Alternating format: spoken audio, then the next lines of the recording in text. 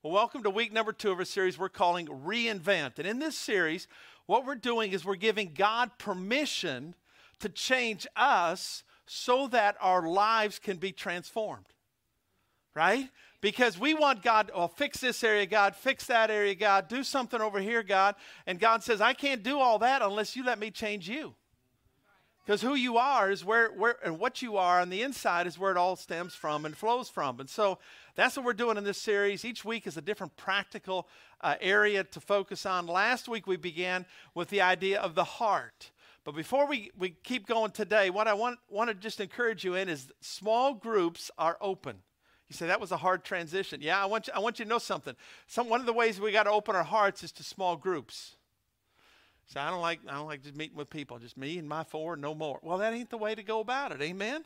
You know, what we need to do is we need to have somebody, let others into our world. Well, we'll figure it out. Well, how's that working for you? Right? Amen? I need people in my life. You need people in your life. God didn't cause us a desire for us to do this life alone. He wants us to do it with people that will encourage us. And so just go to our website, sign up, go to the connection point afterwards, get in a group. I won't go through all of them today.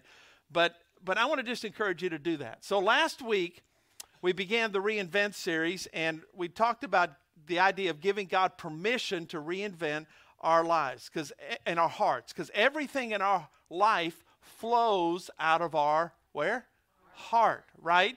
And so while it's important to have your heart in the right place, Jesus also spoke about the heart and how important it was really to reinvent our lives, and we'll unpack that a little bit as we go. But Matthew 22:37, Jesus was asked, what's the greatest commandment? And he replied, you must love the Lord your God with all your heart, all your soul, and all your mind. This is the what? First and greatest commandment.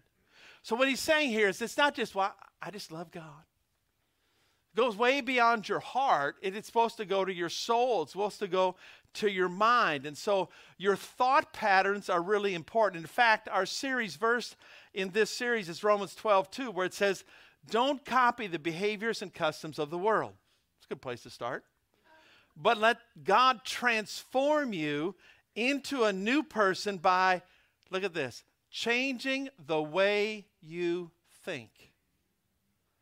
Then you will learn to know God's perfect will for you, which is good and pleasing and perfect. And so some translations say here that we're transformed by the renewing of our mind, right? But I love this language, that change the way you think. Our thought process, the way we think, is really important. So I was doing a little research in preparation for today's message, and I ran across an article, and they were laying out that in their studies, that here's most people's thought processes, the way most people think. I do or say something. I evaluate. If you're like most of us, we say, I think I can do better. Right? That's where we go. And then we try to do better. Right? And then we don't like the results. So then it's the C word, complain. We complain, right? Come on. Then we give up, right? And we don't do it again. And if we do it again, we do it again with only a little bit more complaining. And we just kind of repeat that cycle. And some people have really mastered the complaining loop, right? They just do that all the time over and over again. And so my point here is that thinking this way leaves you stuck and the same. It's not a part of reinventing your life. And so you know what the definition of insanity is: doing the same thing over and over, expecting different results. So we've got to make a change. And so now some of us, though, we think differently. And sometimes it's humorous. This week, Kim, she'd got a request. She was jury duty Monday. She had jury duty on Monday. And so she was going down for jury duty, and her biggest prayer was, Lord, don't let them pick me, right? And she was going to do her civic duty, and she was going down there. And y'all know what voir dire is, when the lawyers are trying to figure out who the jurors are going to be. And so she was sitting there in voir dires, and one lawyer after another lawyer went. And finally, this other guy got up, and he droned on for 30, 45 minutes. And she was bored out of her gourd, as the saying goes. And he says, so I just have one more point, and then you won't hear from me anymore. And Kim went, in the middle of the courtroom. Needless to say, there was a lot of looks, like the judge, and but you know what? She just thinks differently. She's like, yeah, we are about done with this, right? And she didn't get picked, nor did she get put in jail, but that's a whole nother thing. So here's the thing. To change our thoughts, we've got to change the way we think. To renew our mind, it isn't just about having different thoughts. It's actually about changing the way we think. According to this same article that I was reading, it says highly successful people actually think differently. Here's what it said about them. Highly successful people intentionally focus on being instead of doing. Well, that's biblical, because God's very interested in who we are, and who we are determines what we do, right? The Bible talks about that a lot. The second thing they also do is they evaluate instead of complain. Turn to somebody and say, good idea. That will save your day right there if you do that one. The third thing they do is they intentionally shut down negative self-talk. Most of us are masters at negative self-talk, right? We're really good at that. And so all of this, it confirms what we already know from Scripture, and that doing flows from being, that who we are determines what we do. So to reinvent our lives, we must first believe that we are who God says we are. Not what circumstances say, not how it looks around us, not what the pressures are saying, right? And so I had this thought, and I want you to write this down. Surrendering our lives to Jesus is adopting a new belief system and a new way of thinking. I mean, if you're really going to live for Jesus, you've got to begin to think differently. That's what Romans 12:2 just told us right here. About God, about your life, about your family, about yourself, about your situation, about every person. God has a way of thinking that's not like the rest of the world. It's a different way of thinking. So let me give you, there are probably dozens and dozens I could have picked from, but I want to just give you three new ways of thinking, just to kind of stretch you a little bit this morning. And here's the first one. From being, we always say, well, I'm just human, right? So I'm going to say it this way. From being born to being born again. That's a new way of thinking, right? When we give our lives to Jesus, we are not our old self trying to become better. We are a new person. We're born again. Everyone say reborn. John 3, Jesus was talking there to Nicodemus. He says, I tell you the truth, unless you're born again, you cannot see the kingdom of God. What do you mean? Exclaimed Nicodemus. How can an old man go into his mother's womb and be born again? Good question, by the way. Verse 5, Jesus replied, I assure you, no one can enter the kingdom of God without being born of water and the Spirit. Humans can only reproduce human life, but the Holy Spirit gives birth to spiritual life.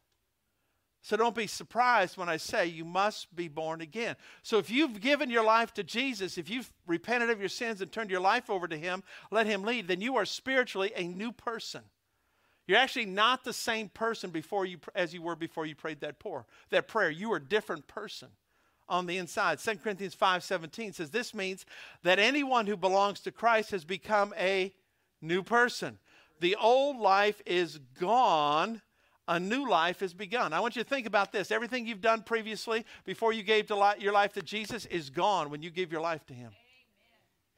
And yet what are most of us hung up on and about? The old life. It's gone. It doesn't feel gone. Doesn't mean it's not gone. It's gone. He says it's gone. You have begun a new life. So let's think about. I like thinking about things a different way. So let's think about it this way. If you are not made new, you do not belong to Christ. Because if you are belonging to Christ, you are made new. You can't have one without the other. So the real you, your spirit, is brand new when you believe. So what stands in the way of living out of this new way of thinking? Well, one of the things that stands in the way for us is just how we think, right?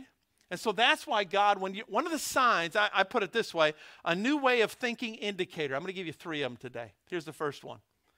spiritual hunger. One of the ways you know you're born again is you have a hunger for the things of God. Like you want to get up and come to church. You want to read your Bible. You want to pray. You want to be around other believers. You want to grow in your walk with Christ. That there's a hunger there. And if you don't have the hunger, then the question you need to be asking, because some of us, we come just because, well, I'm supposed to. Make the wife happy. Make the hubby happy. No. When you don't feel like it, and we all have times where we're like, I'm not sure I feel like it. But here's the thing. If it's an overriding thing that you don't have that hunger, you need to ask yourself, am I really born again? Because if you are born again, you're going to have spiritual hunger for the things of God because you've been made alive to God. Amen? The other thing that can happen, though, is if you don't have a hunger, life may have choked it out. And I want to take a little extra time on this one. We're not going to spend as much time on all of them. But Jesus talked about something in Matthew chapter 13 that I think it's important to understand in this context today. And he said, now, he told this parable, and the disciples said, we don't get it. You ever read something and said, I don't get it? Just make it plain. Well, Jesus is good at that. In verse 18, he said, now listening to the explanation of the parable about the farmer planting seeds. The seed that fell on the footpath represents those who hear the message about the kingdom and don't understand it. Then the evil one comes, snatches away the seed that was planted in their hearts. So you can be born again and you can not see any progress in your Christian life and your transformation to be more like Christ, because every time you hear the word, it just gets stolen away. And that's one of the reasons I work very hard trying to help make Scripture understandable so you can walk away with it and live it the other 6 days of the week and hopefully for the rest of your life. Right? God wants us to get it on the inside of us. But for some of us, we could help ourselves if we just got in a small group. You knew it was coming. Because sometimes you just need to think, slow down. You need to hear somebody say something. You need to hear somebody say it kind of through their filter and how they, and then you don't understand. You say, well, I don't get this. And somebody older, wiser can come along and say, hey, let me help you understand that. That's God's plan. That'll help you move forward. Amen? So sign up at hpfc.org/groups. All right, there we go. Here's what verse 20 said. The seed on the rocky soil represents those who hear the message and immediately receive it with joy. You ever heard a word like, man, that is great? Now look what happens.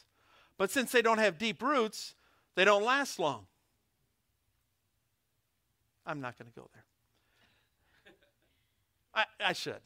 It's just a perfect place. I can't tell you how many times over the years people have come to me. It doesn't happen that often, but when it happens, I always take note. Pastor, that was fantastic. It was a great message. We'll be back here all the time. And I never see him again. This is what's going on. They're not liars. They received something. They got something in them, but they didn't have the root. They didn't have something around them. They didn't have the soil, the groups holding them. I see groups right there. So they don't last long. They fall away as soon as, look at this, as they have problems or are persecuted for believing God's word. See, here's the thing about being in a small group. When you're in a small group, you have people around you and you go through a problem. Our natural reaction is to run from the people when we have the problem.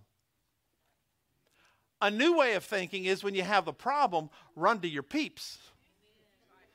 Get with some other believers. Get some people that can encourage you and help you. You say, well, they don't have the answers. It may not be answers you need. You may just need to survive another day knowing somebody loves you and somebody cares about you and they're praying for you. That might be what you need that day. And God knows He'll bring out the right thing. So, again, plug into a small group, find a friend, hpfc.org/groups. I'm here to help you. Verse 22, the seed that fell among the thorns represents those who hear God's word, but all too quickly the message is crowded out by the worries of this life. You ever felt that? And the lure of wealth. So, no fruit is produced. Your small group will help you here. Come on, let's just lean into that. Help you prioritize God. You know, one of the things that I've seen over the years as pastors, people come into church and say, man, Pastor, I'm believing God for a job. We're praying, like we pray with them and we're believing God with you. And the first opportunity that comes up is a Sunday work job or a take them out of Tuesday night small group. or Thursday night, whatever you know, it's like takes them completely out of church and they can't, and so then they fall away. Now, I'm not saying don't take that job, but do what you can to have some boundaries. I'll take this on one condition. Give me a couple Sundays off a month or whatever, you know, because I know there's pressure out there. I know that's a tension, but we need people that will encourage us to make those hard calls. Amen? Verse 23, the seed that fell, good soil. Say, that's me. Represents those who truly hear and understand God's word and produce a harvest of 30, 60, even 100 times as much as has been planted. That's the goal. That's what we want for you around here, that you will stand before the Lord someday and he will look at you and he will say, well done, good and faithful servant, enter into the joy of the Lord. Why? Because your life was fruitful for him. Amen. It did something for him. Amen? So a new way of thinking is going from being born to being born again to a new life. Here's another new way. This will help you. Anxious to peace-filled. We'll go a little quicker on this one. So anxiety appears to be at an all-time high. You know, statistics tell us that. In fact, many times, you know, it's just more able to be talked about today, it seems like, and that's a good thing. But according to the Bible, we can decrease whatever your anxiety level is. I offer to you today that according to God's word, you can decrease your anxiety level by renewing your mind to the way of God's thinking. Here's what Philippians 4:6 says. Don't worry about anything. One translation says, be anxious for nothing. Instead, pray about everything. Tell God what you need and thank him for all he's done. Then, when you've told him what he needed, when you've thanked him for what he's done, right? You prayed, then you will experience God's peace, which exceeds anything we can understand. It's not going to make sense. His peace will guard, look at this, your hearts and your minds as you live in Christ Jesus. You know, there's an old school phrase, are you prayed up? Remember that one? Prayed up? Are you prayed up? That comes from having a daily habit of prayer. You know, what I like to encourage people to do is spend your time praying before you start going through the day. Because you don't know what you're going to face. You ever even read a scripture, like you got off your Bible reading plan and you read it 3 days later and you go, oh, that would have been really good if I'd have read that 3 days earlier. Yeah, I could have used it that day. Yeah, God's, you know, he's working all things out for our good. Amen? So like a car, cars hit potholes, right? And in life, we hit potholes. Can't plan them, can't see them. I mean, I was driving in one city one time, and I'm following behind this guy, and I'm just watching the ladder come off the back of that truck right towards me. And thankfully I missed it, but you know, that's the way life is. You don't know what's going to fall off of somebody else's truck. So you got to have some shock absorbers. That'll make things better. And prayer is the same way. If you're prayed up, something will happen. It doesn't bottom you out. You got a little bit of cushion because you got some reserve in your life. You're prayed up. You know, are you willing to take some time to talk to the person, the being that created the universe and his power over everything? Amen. I mean, I think that'd be worth it. Amen. Do yourself a favor. Turn to somebody and say, do yourself a favor. Amen. Pray instead of worry. By the way, anxiety is just your warning sign you need some prayer. I said, just your warning sign. It's like, oh. So the problem is you got to catch yourself. Because we can be 3 hours down an anxiety thought process and we don't even recognize it. Why? Because it's our habit. Amen? Here's another new way of thinking. I provide to God provides. Now this one get a little tricky because we can get messed up with language, but the Bible tells us to work hard, right? Work hard, listen to the Holy Spirit, so much more about doing our part. But here's the question. Where is your trust? Where's my trust? What are we relying on? If we're relying on our own ability, I only got 168 hours in a week, and I can't work all those. Not even for 1 week. So we need somebody outside of us. We need God. So the question is, are we trusting ourselves to provide, or are we trusting God to provide? Who are we trusting? Here's what his word said, Philippians 4:19. And my God shall supply all your need according to his riches in glory by Christ Jesus. Aren't you glad it didn't say, according to the piddly of little amount I could get accomplished every day? It's according to his riches. That's a good thing. Amen? That's a great promise. Remember back in Genesis 22 where God spoke to Abraham and said, hey, I want you to go take Isaac, your son, the son I promised you, and I want you to go sacrifice him. And he went off right away and did it. Here's what verse 14 says after God provided. Abraham named the place Yahweh, Jehovah Jireh is the way we typically say it, which means the Lord, what? Will provide. So, how do you approach your financial situations? Does your way of thinking go, the Lord will provide? Let me just be really careful. Man, I want this fancy new car. I'm going to go down and sign off this big old, the Lord will provide. No. That's folly. That's not faith. That's foolishness. Okay? That's a problem. But Abraham's approach when God asked him to sacrifice Isaac was basically when Abraham trusted, then God provided. What do we want? We want God to provide, and then we promise him we'll trust. Right? That's really what we want. So, showing God we trust him in our finances. Everybody pick up your toes a little bit. Here it comes. Shown by what we do with our finances. Here's what Malachi 3:8 says. Should people cheat God? What do you think the answer to that is? No. Yet you have cheated me. Ooh.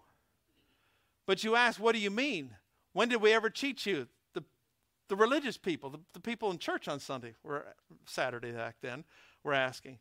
He says, you have cheated me of the tithes and offerings due to me. Got quiet in here. Verse 10, bring all the tithes into the storehouse. That's a local church. So there will be enough food in my temple. If you do, says the Lord of heaven's armies, I will open the windows of heaven for you. I will pour out a blessing so great you won't have room to take it in. Try it. Put me to the test, he says. That's the only way. It's a good way to test God is right there. That's the only way. See, tithing is a new way of thinking. Nobody wakes up in the morning and says, I think I just want to give away 10% of my money. And, we act like it's ours, but nobody gets up that way. But believing my life will be better, more blessed because I return to God through the local church is a new way of thinking. Totally radical. Now, I'm completely bold about teaching about tithing. There was a day when I wasn't. And by the way, you that are guests, I know some of you might have thought, I knew it. If I go to church, I'm going to talk about money. We don't talk about it every Sunday, but we're talking about it today. All right? And we'll do it in a life-giving way. But because it's a new way of thinking. When you trust God to provide, you'll receive his peace, his provision in your life. Now, I want to just say this is true for those of us in the building, and this is true for those online. We love you. But you know what some of us think? Some of us think, well, I'm going to give because, they're running the AC and there's toilet paper and, all the stuff, so I'm going to give a little bit of something. You're not paying to pay for stuff. You're giving to God. You're giving to God. Say, you're giving to God. So tithing isn't even about when you gather. Tithing is about what you do with your money, whether you ever darken the door of a building or not. It has to do with everything. Amen? So tithing is declaring your trust in God to provide by returning something to him from what he already has provided. Isn't that something? We want him to provide, but if we want to really be honest, he's already provided. Y'all dressed pretty nice today. He's provided. Amen? You got food in your belly. He's provided. Amen? So I want to just encourage you. Here's the big test. How do you know if you trust God to provide? If you tithe. That's the litmus test. That's the litmus test. So this is a new way of thinking. It's all throughout the Bible. You say, well, Jesus doesn't talk about it. He says, yeah, you should do these other things, but don't leave the tithe undone. He brings it into the New Testament. So the new way of thinking, your indicator is, am I returning to God the first 10% of my income? Now, listen very carefully. Don't lock me out here. This is really important. Some of you are not there yet. But if you start at $10, $20 a paycheck, I want to commend you. I want to celebrate that with you. And you just start being consistent, and then you start watching God provide, and you start cutting out the needless things, and you start just getting your life in order, and then you just start increasing. Set a goal for a year from now to be tithing. I believe God will honor that. Dare I? Somebody give me a little courage. Lord, okay. $20 a paycheck for the rest of your life is not growing in that area. Right. Amen? Now, I say that as a pastor who a church has no debt. We're not going broke. We're not going under if today's offering is zero. So I'm not doing it from that perspective. The point I'm making is I want something for you. I want you to get a new way of thinking, because when you do, it opens up a whole world of possibilities of believing God in an area that most of us really struggle to believe God. We don't know how to do it. So start where you are and just keep growing it. Amen? So I'm going to tell you 4 things. You say, I'm broke, Pastor. Here's 4 things. See in the scriptures where God is your provider. Get that in your heart. Number 2, give something to God every paycheck. Consistency. Start with consistency. Something, all right? And then 3, get your finances in order. Amen. One of Jesus' favorite words is budget. If you don't know where your money's going, that's a whole other thing. Some of y'all don't know I was a CPA before I became a pastor, so we'll just let that one go. And then you just increase your giving until you get to the full tithe. Amen? So, and then some of us say, well, Pastor, I just want things. Who doesn't? I want things too. Right? We all want things. How many remember when you got your first pay raise? And you're like, man, I'm rich. 2 weeks later, it was spent, and 5 more in the future, right? 5 more paychecks in the future, right? Our wanter will always increase. So you just got to, this is about prioritizing. Matthew 6:33, not in the notes or anywhere, it just says, seek first the kingdom of God and his righteousness, and all these things will be added unto you. Amen. Y'all good? Yes. Good. All right. So that's some examples of the transitions in our way of thinking we need to make. But you may be asking today, well, Pastor, how do I make those transitions in all my ways, all the different areas of my life? So let's talk about developing God's new way of thinking. Okay? I'm going to give you 5 things. I'm going to give them to you quick. You ready? Here's the first one. Identify. Identify. Like anxiety, you got to figure out when you're 3 hours into a whole bunch of anxious thoughts before you get to 3 hours. So the quicker you can identify it, the more you can do something about it. So Psalm 25:4 says, show me your ways, Lord. Teach me your paths. Guide me in your truth and teach me. For you are God, my Savior, and my hope is in you all day long. I like that, all day long. Some of you struggle in the morning. Some of you struggle at noon. Some of you struggle at night. Some of you struggle in the middle of the night. All day long. Lord, show me your ways. So you just make this a prayer. God, show me your ways. You're going through, you're having all kinds of thoughts, you're dealing with something, show me your ways. And then I promise you, when you start asking him to show you his ways and how they're different from your ways, you'll see it. He'll show you. He's good at that. Here's number 2. Reject it. Reject your way of thinking. That's what you get. By the way, this is active. This is an active thing. The biblical way of rejecting something in your life is called repentance. That you say, I am turning away from that, and I'm turning toward what God has for me. I'm going that direction. Here's what 1 John 1:8 says. If we claim we have no sin, in other words, if we claim our way of thinking is right, we are only fooling ourselves and not living in the truth. But if we confess our sins to him, he is faithful and just to forgive us our sins and to cleanse us from all wickedness. Isn't that good? And then he had to add verse 10. If we claim we have not sinned, we're calling God a liar and showing that his word has no place in our hearts. All right? So, when he shows us, do we claim we're doing things his way? Do we claim we have no, so really what we're saying is we claim we have no sin when the Bible says one thing and we say, but my situation is different. Or, and this is just one of many, that's too hard. When Philippians 4:13 says, I can do all things through Christ who strengthens me. It's not too hard. So what we're really doing is in that moment, we're rejecting God's way of thinking instead of rejecting our way of thinking. We haven't really repented. And so simply what we need to do when God shows us a new way of thinking, we just need to reject ours, accept his.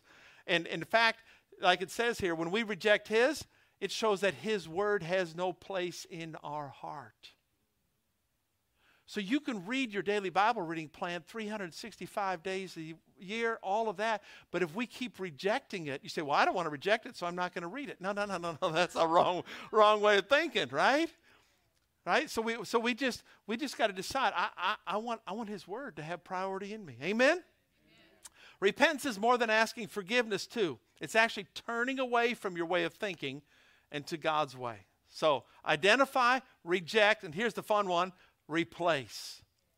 Replace. Psalm 119:11, I've hidden your word in my heart that I might not sin against you. Remember last week, whatever has your heart has you. Amen? So what do? We read the word. We meditate on the word. That's just thinking about it over and over. We memorize the word. We pray the word. We speak the word over our situations. You just got a whole message right there. And what's going to happen is the more you use that word, get it on your mouth, get it in your heart, it's going to write deeply in you. Amen? And so day by day, the word of God is going to occupy a greater place in your life. So every time you come up against something that's not working right, ask yourself, what does the Bible say? I got my way of thinking and it ain't working so well. So God, what do you say? All right? And just find it and put his word in your heart. You say, well, how do I know if something's not working as God intended? See which way it pulls your heart. Which way is this pulling my heart?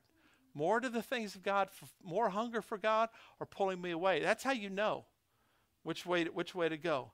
So, well, Pastor, I just had a disagreement with somebody from the church. They didn't treat me right. So I think I'm going to leave church. That's your way of thinking. It's not the Bible way of thinking. Right? That's the old way of thinking. The new way of thinking is forgive. Approach them and say, hey, are we good? Have I offended you? Or, hey, you offended me. You know, can you help me understand that? You work it out. Amen? I mean, if you divorced your wife every time you got a disagreement with her, I mean, where would you be? I mean, let me rephrase it so that we can understand it, man. If you divorced your wife every time you were wrong, you know, as husbands, you know, I mean, where would that leave you, right? I'm not going to go to another story. Number 4. So we identify, we reject, we replace. So just, okay, here's what the word says about that. That's replace. And then number 4, we lock.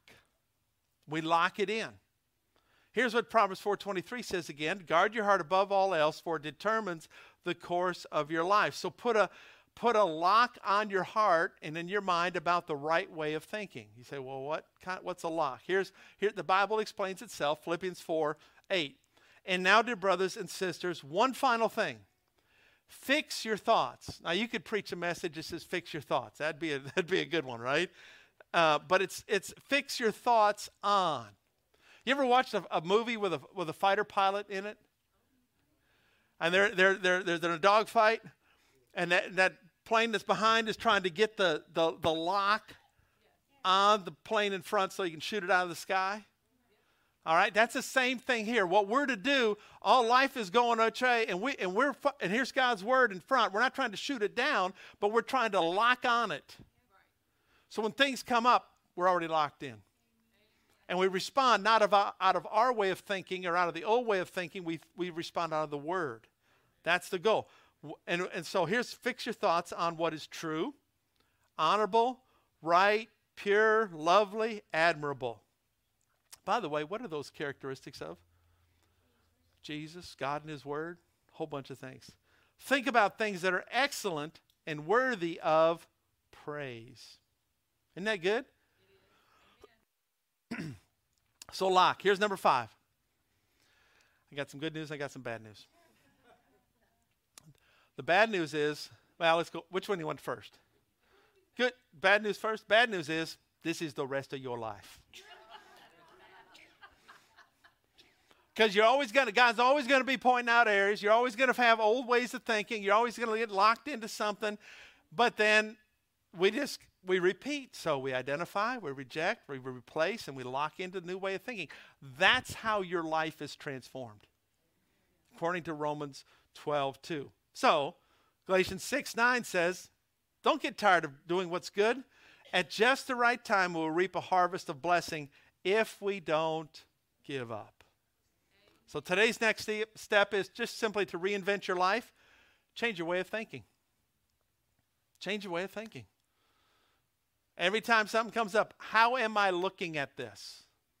How am I seeing it? With my perspective or God's? With my ideas or God's? And you're going to begin to see, as you do these steps that I taught you today, your life's going to begin to transform. Amen? Let's bow our heads this morning. Father, we, with our heads bowed and eyes closed, we just come to you today. And we are so grateful that you don't leave us how you found us. Or that we get to take steps. And that and honestly, Father, as much as we'd love it, where you just instantly transform us in every single area, Father, we wouldn't have the appreciation for you that we have by this process that's really a lifelong journey. And so, Lord, we thank you today for this process working on the inside of us.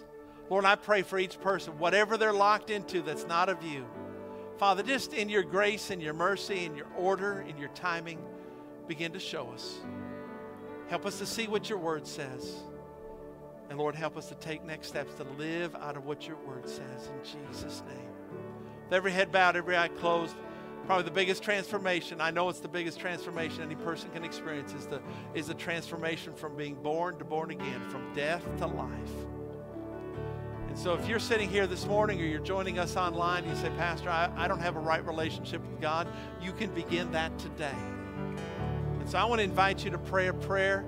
Jesus came and he died on the cross for your sins. God raised him from the dead so that you don't have to be trapped in your sins. And if you just simply pray a prayer in faith, God's going to do a work. And he's going to begin the transformation process in your life. So if you'd like to be a part of that, I want to just, with every head bowed, every eye closed, I want to just simply ask you, if you want to get in on this prayer and say, I need to give my life to Jesus, I want to start a new life with him, would you just lift your hand? You that are online, you can do the same thing. I'm not where I need to be with God, but I want to give my life to him. See those hands? You can put them down. Let's go to the Lord. Let's all say this together. Heavenly Father, I come to you today. I ask you to forgive me of my sins. I ask you to make me a new person. I turn away from the old life, and I turn to you. God, I believe you sent Jesus to die on the cross for my sins. You raised him from the dead. So today, Jesus, I ask you, be the Lord, be the leader, be my Savior. I surrender to you today in Jesus' name. And everybody said, amen. Come on, can we celebrate?